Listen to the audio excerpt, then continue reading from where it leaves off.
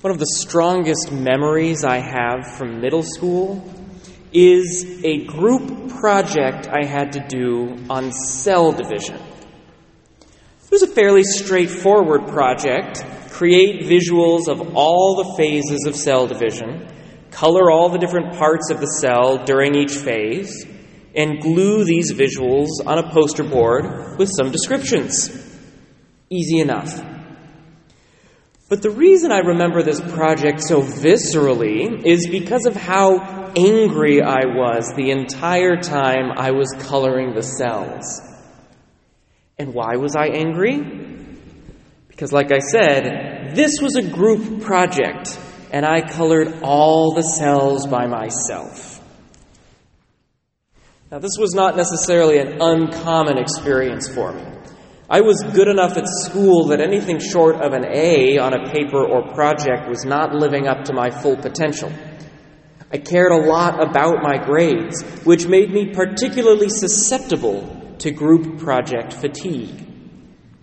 If I was the most motivated person on the team, it became super easy for my teammates to do a much smaller amount of work, either because they knew I would fill in the rest or because I pushed myself to fill in the rest.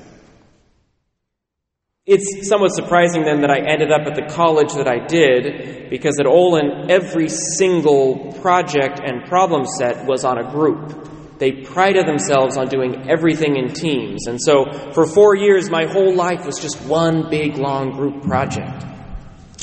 Thankfully, my college gave us a lot better tools and skills on how to do team projects well, and most of my classmates were just as motivated as I was to succeed.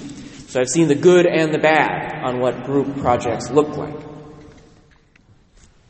Unsurprisingly, these academic experiences have had lasting effects on my personality.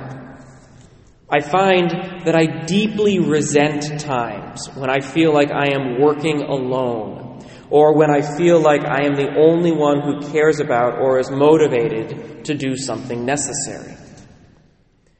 But I also find that some of my greatest joys come from encounters with people who are self-motivated and passionate, and who have taken responsibility for some shared interest. As I'm sure I've mentioned multiple times, my favorite thing to do as a pastor is just to say yes to something that somebody says they want to do themselves. Excellent. So good. Now, I tell you all of this because this is the lens through which I understand our second reading from St. Paul to the Philippians. St. Paul begins, "I pray always with joy in my every prayer for all of you, because of your partnership for the gospel from the first day until now." Notice the phrase, partnership for the gospel. St. Paul sees the gospel as something that we partner for. In a very real sense, the gospel is a group project for all Christians. But things go even deeper. The word partnership here is translating the Latin word communione, which is translating the Greek word koinonia, a word that is often translated as fellowship or communion. The gospel is a shared enterprise, but it is not merely a functional enterprise, not merely a list of tasks to be divided up. Our partnership for the gospel is a partnership that not only achieves an end, but which unites us closer together in the process. It is both a community and a purpose, and the community and purpose mutually create each other. And what's the verb in this phrase? St. Paul is praying always with joy for the community of the Philippians, specifically because they have joined with him in this partnership. St. Paul would have, and often did, set out on his own to preach the gospel, because his love for Christ compelled him to preach in season and out of season. But how much more joyful for him when he is no longer preaching the gospel alone, but has found a community to partner with him in that endeavor. What does St. Paul say next? I am confident of this, that the one who began a good work in you will continue to complete it until the day of Christ Jesus.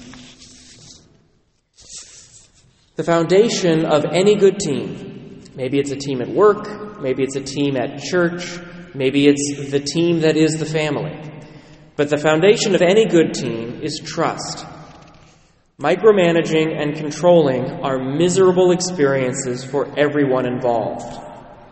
Instead, once a team decides on an approach to a problem, every member of that team must trust every other member of the team to stay true to the agreement and to uphold their given responsibilities. So St. Paul is expressing this trust for his teammates, certainly, but he's expressing it first and foremost in the Lord, the one who began a good work in you. He is joyful that the Philippians have partnered with him for the sake of the gospel. He trusts that their good work will continue. But he also knows that he is not the one who brought them together. He knows that it was only by the grace of God that this partnership began. And so it is only by the grace of God that the good work of partnering for the gospel will continue to be completed. St. Paul is praying for the Philippians in joy, and he says, "And this is my prayer, that your love may increase ever more and more." This is an excellent prayer. This is his foundational prayer for his gospel team. But he gives us more details. He's praying that their love may increase ever more and more in knowledge and every kind of perception to discern what is of value.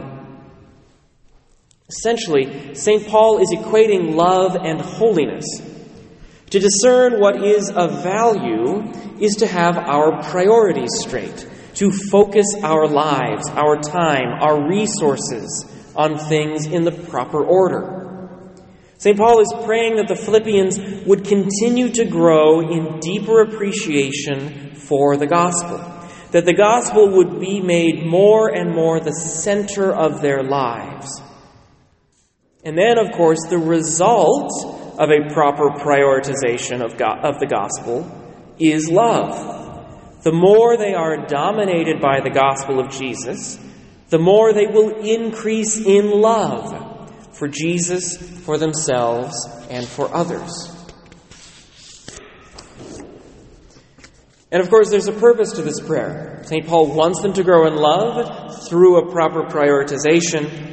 But what's the purpose? He concludes, "So that you may be pure and blameless for the day of Christ, filled with the fruit of righteousness that comes through Jesus Christ for the glory and praise of God." My engineering school was so small that at some point I was on a project team with almost every member of my class. And I found that after being on a team with them, I loved them more. It wasn't just during the project that I prayed for their success, but afterward I was more invested in their lives and their struggles and their enjoyments.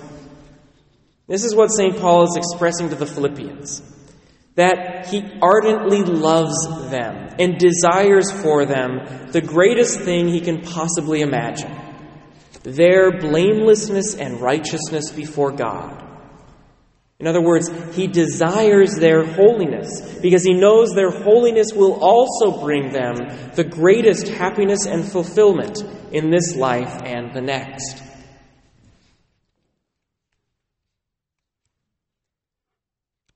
Now, if the connection I'm going to make is not yet obvious, what's true of the early Christian community continues to be true of today's Christian community.